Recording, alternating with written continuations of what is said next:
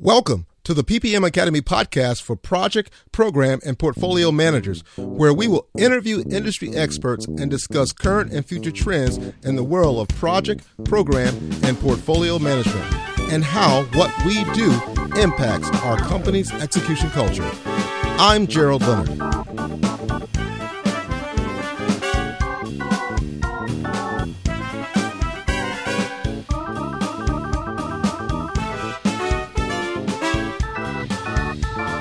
Okay, today I have with me Jamal Mustafa, MBA PMP, president and founder of Think Tank Consulting.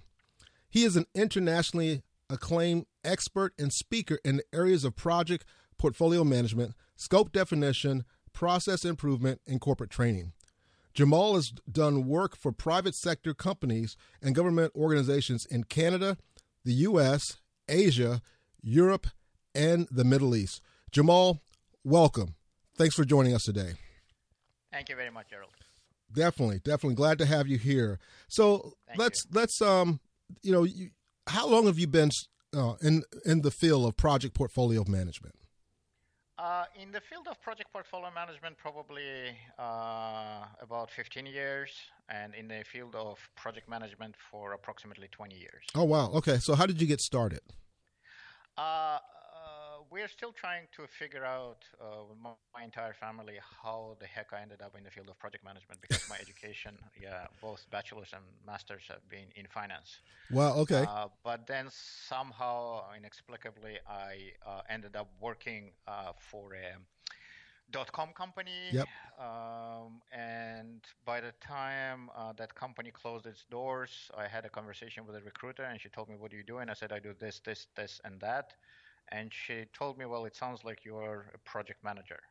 Okay. So 20 years later, I'm still doing the project management job. You're still doing this, and that, right? Yes, this.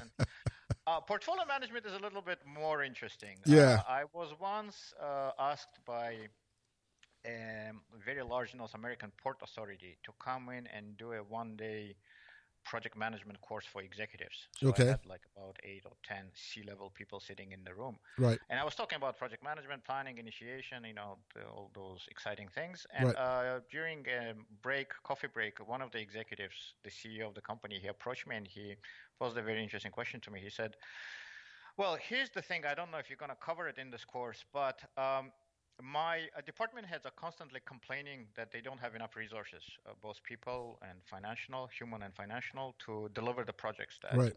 I assign to them. And I have two options. Either I don't believe them and I tell them to work harder, or if I choose to believe them, then I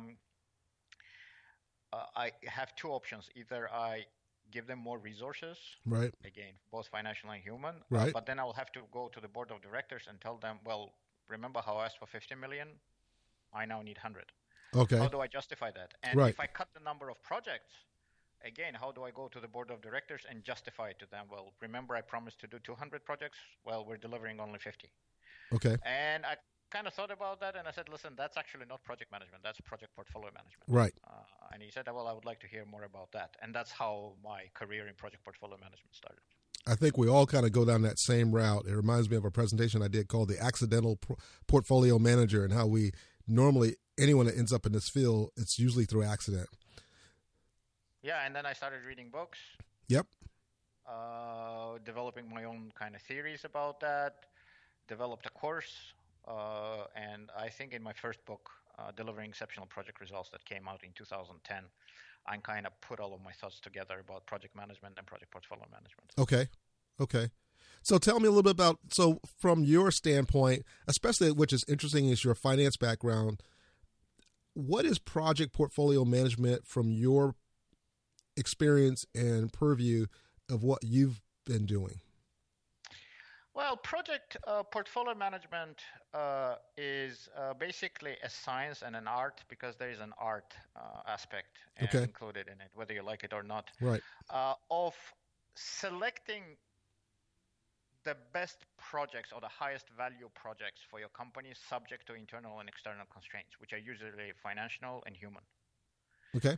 Something like that. I mean, every C-level person I've ever spoken to,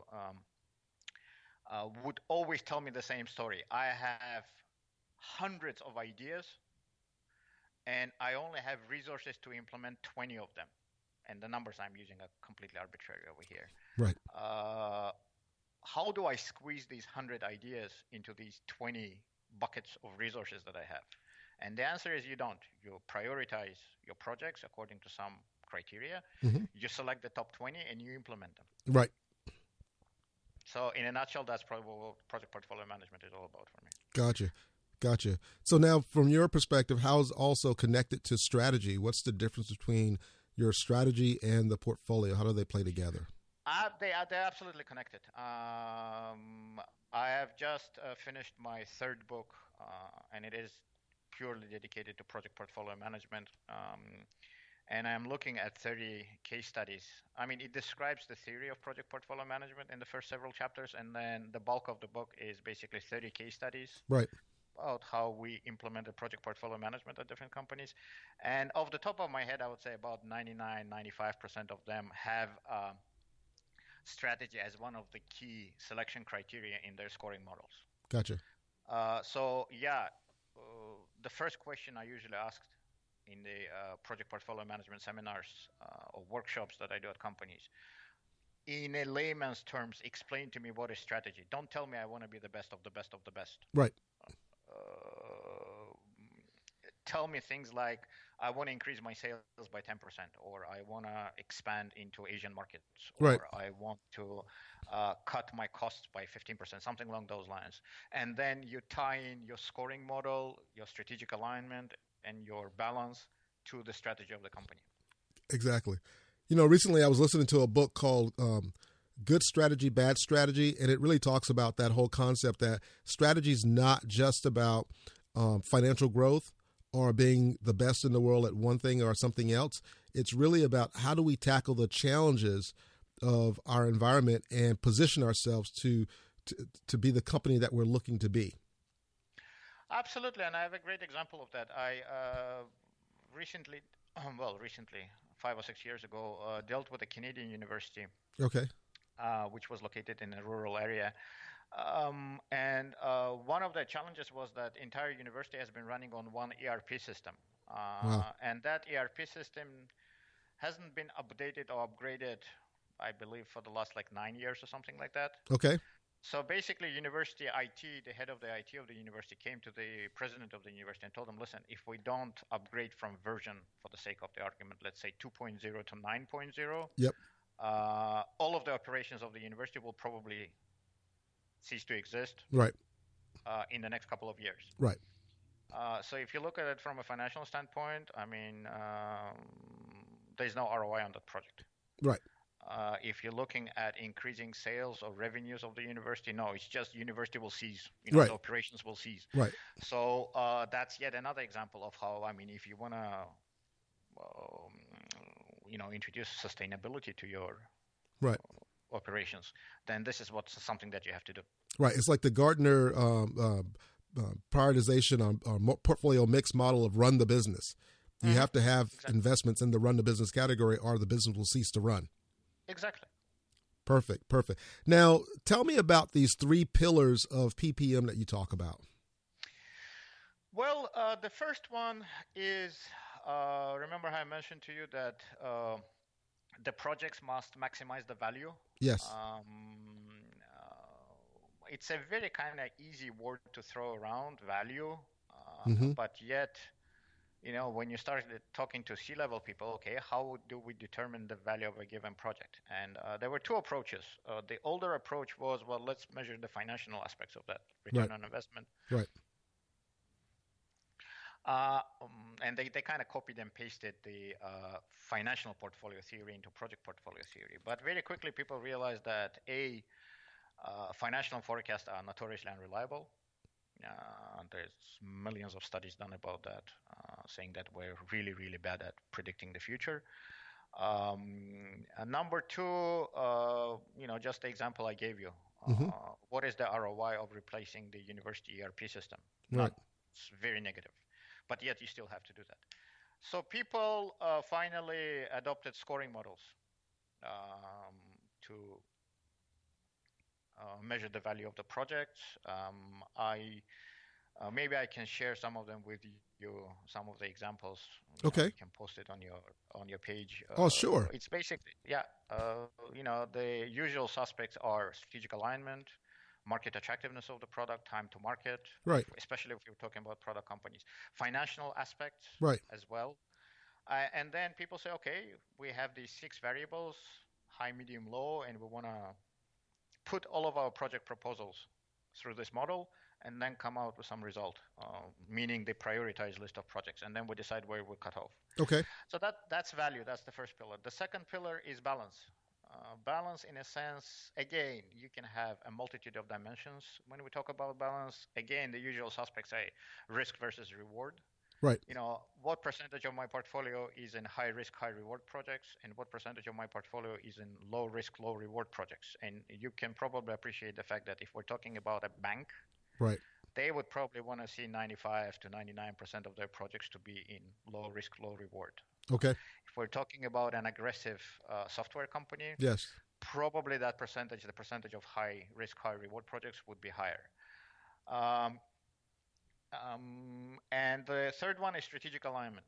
Strategic alignment, it can and usually is used in the value definition, but just to reiterate the importance of strategic alignment, it is also used in that third pillar. Okay.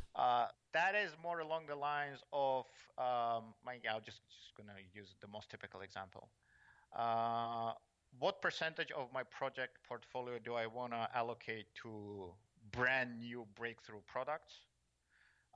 What percentage should go into improvements to the existing products and services, and what percentage should go into maintenance? Right. Cost of doing business kind right. of thing. Right. So these are, in a nutshell, 3 key pillars of project portfolio management. So do you have examples of those in your book? Because you have 30 examples. That's a lot of examples in your book, and that's awesome. So maybe you can elaborate a little bit on that with what we just talked about with the 3 pillars, and maybe 1 or 2 of the examples that you can share. Well, one of the interesting examples happened in Dubai. I was teaching my project and portfolio management course there, and I was talking about balance, and there was this gentleman from Saudi Arabia who was the CEO of a very large construction companies. Okay. And I would say 95% of his business came from Aramco, the oil company, Saudi oil company. Right. And I was teaching the course, and at one point of time, he said, listen, I don't think this balance, I really like the value discussion we had, but this balance doesn't really apply to me. And I go, why? He goes, well, I'm kind of like a professional services company, right? Aramco comes to me and says, build me this. What am I going to say? You don't fit my balance. I'm not going to do it for you. And the interesting aspect of this setup was that we had our windows of our conference room were facing Burj Khalifa, which is the tallest building in the world. Okay. Tom Cruise. Right. Jumping off. And at one point of time, he interrupts me again, and he goes, wait a second. He goes, I'm close to retirement, and I'm going to hand over this company to my son. And he goes, I want to see something attractive on my company brochure. And he points to Burj Khalifa. He goes, I want to see something like that. And his general manager was also sitting in the room. He kind of pokes him with an elbow and goes, listen, forget about Burj Khalifa. What is our margin on our current projects? And he goes, about 5-10%.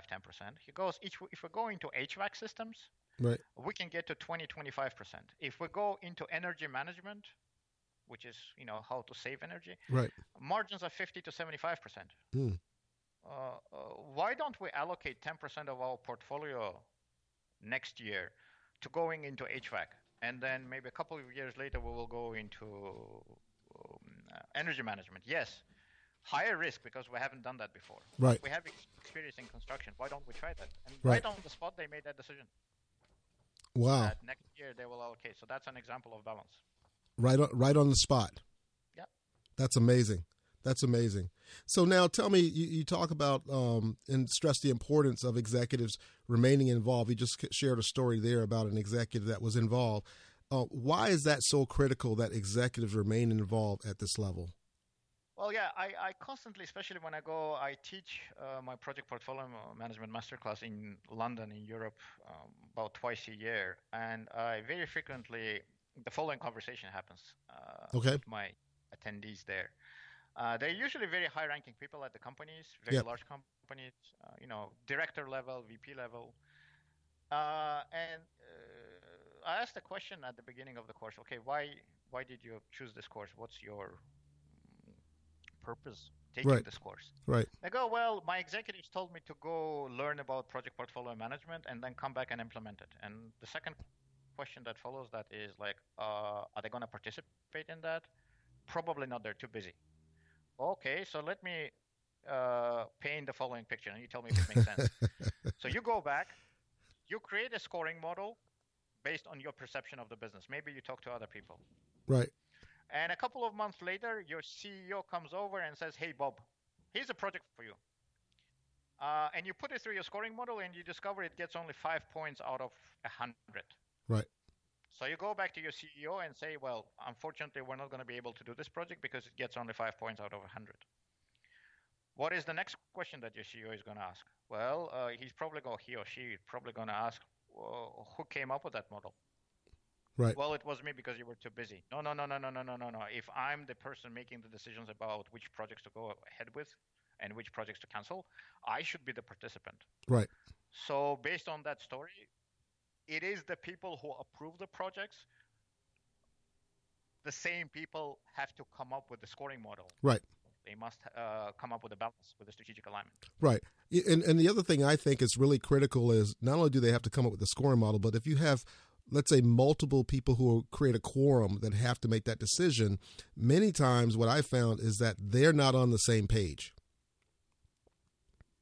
And that by getting... Yes, they're working. Go ahead. Yeah, there are ways to work around that, and it's actually a good idea to have people from different parts of the company, because if you get just marketing people in the room, guess what? Your scoring model variables will be financial gain, market attractiveness, time to market, right, market share. Right. And in their score, and I've seen it happen before, and in their scoring model developed, let's say, by sales and marketing people, they will completely ignore the needs of IT, for example. Exactly. So it is always a good idea to have all of the C-level people in the room. Exactly. Because what I found is that it brings them together. Yeah. It brings them together. It gets them all on the same page. Go ahead. Exactly. Because if they keep talking about market attractiveness or customer satisfaction, etc., it only takes an IT guy to show into the room and say, listen, if you don't replace that server, right, there will be no market attractiveness or customer satisfaction. The entire telecom company will go down. Something. Yeah, it's always those IT guys doing that to you, right? Well, not necessarily. Okay. Necessarily, but yeah, I mean, they're usually very frequently they're the ones who kind of right deliver the news. Right. So as we get ready to wrap things up, a couple other things. How do we maximize the number of quality project proposals so that when we're engaging with the executives and we're introducing new initiatives, that we know that we're introducing something that's a quality and that we have all the information that we need? Well, number one, you should have a developed project portfolio management model. It should not stay in the executive boardrooms. It should be communicated to all the people of the company. At a couple of companies, medium-sized companies, I even went as far as saying, I say that at every company, but sometimes they're a bit hesitant because of industrial espionage or whatever, but I don't think that's the case. I told them just whatever scoring model you have developed, that simple table, just print it on a large sheets of paper. Right. And put it on the wall of every decision maker's office. Or even post it in hallways. Right. Saying from now on, we're going to select our project based on this criteria. If I come up with, usually the projects start by someone saying, wouldn't it be really cool if we could do this? Right. And if that person is high enough in the company hierarchy, it gets snap done. Off the fingers, project initiate. Yeah, exactly. I'm sure you've never seen that in your professional life. No, never. That never happens. force that person to take a look at that table or that scoring model on the wall of his office. Right. Do the calculation. Well, if your project gets like 5 points out of 50, probably you shouldn't even bother the executive committee with the proposal. If it gets like 45 out of 50, maybe it's a good idea, put it forward. Right. And then the second role is the role of the PMO to filter, Mm-hmm. to accept all of these project proposals, help them with development of business cases. Can be a one-page document. What else? I mean, you can have contests, whose project proposal will get the highest points, etc. But it's more about creation of that culture of at the company of, we're willing to accept any proposal as long as it's properly formulated, as long as the score is relatively high, and then we will discuss it at the executive committee. Right. Look at it from all angles and come up with our list of projects. Right. Now, you've mentioned the word culture. And, my background, I just wrote a book called Culture is the Base, 7 Principles of Developing a Culture That Works. And when you think about this concept of culture with what we do, from your perspective, how big of a large rock, you think about the big boulders or the big rocks that Stephen Covey talks about putting in the jar first. How big of a large rock is culture when you're rolling out something like project portfolio management, integrating it with strategy? It is very important. I mean, I will give you one example. I have been once an employee of a very large bank, okay. Very large international bank. And I got hired because they kind of understood the importance of project management. I'm not even talking about portfolio management, project management. Right. And they went out and hired a whole bunch of fairly good project managers, PMP certified, minimum 10 years of experience, etc. And they said, okay, guys, we hired you. Everything will be okay now. And we're kind of, okay. But project management culture was non-existent at the company. Gotcha. Approach was like more bang your fist on the deck, yep. on the desk, sorry. Yep. Roll up your sleeves and go deliver it. Right. And about a couple of weeks in my tenure there, a VP of the bank approaches me and he goes, without going into very technical details, I want a Ferrari, I want it tomorrow, and I'm willing to spend only $500. And I'm sure you've never seen that happen in your career. You hear the laughter, right? Yeah.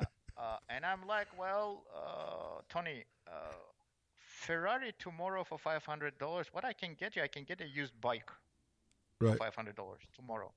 If you're willing to increase the budget to $5,000, maybe I can get you a used Honda Civic. Right. But if we're talking Ferrari, it's probably, I don't know, $250,000 and maybe 3 months right. wait time if you're looking for custom features. He took a very long look at me and he goes, well, you're the project manager, aren't you? I want a Ferrari, I want it tomorrow, and I want it for $500. Off you go deliver it. And I'm like, man, you don't understand the basics of project management. Right. You don't have proper project management culture here. So that was a challenge. That's an example of how lack of specific culture can impact your attempts to instill or implement something really good and something really useful. Exactly. Same goes for project portfolio management. I mean, if the approach at the company is executive walks into the boardroom and says, wouldn't it be really cool if we could do this? Snap of the fingers, project initiated. Then it's not going to be very successful. Exactly.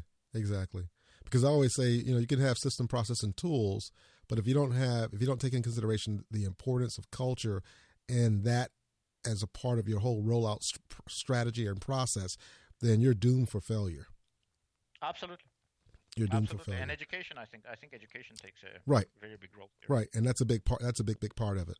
Well, yep. Jamal, if someone wants to learn more about you, where should they go? There's a whole bunch of places, and I think you will post the links on your page. But yes. Definitely my website, thinktankconsulting.ca. They can feel free to find me on LinkedIn. I have a Twitter feed. I have what else do I have? YouTube, Facebook page. Follow me, connect with me. Take a look at, sign up for my updates on the website because I tend to post usually an article a week. Okay. on kind of key project management and project portfolio management topics. Excellent. Excellent. Well, ladies and gentlemen, this has been Jamal Mustafov.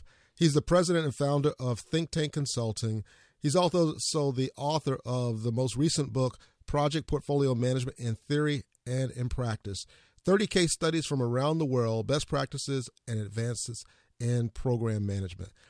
Jamal, thanks so much for talking with us today. And again, look forward to catching up with you, and then let's just stay in touch. Thank you. Thank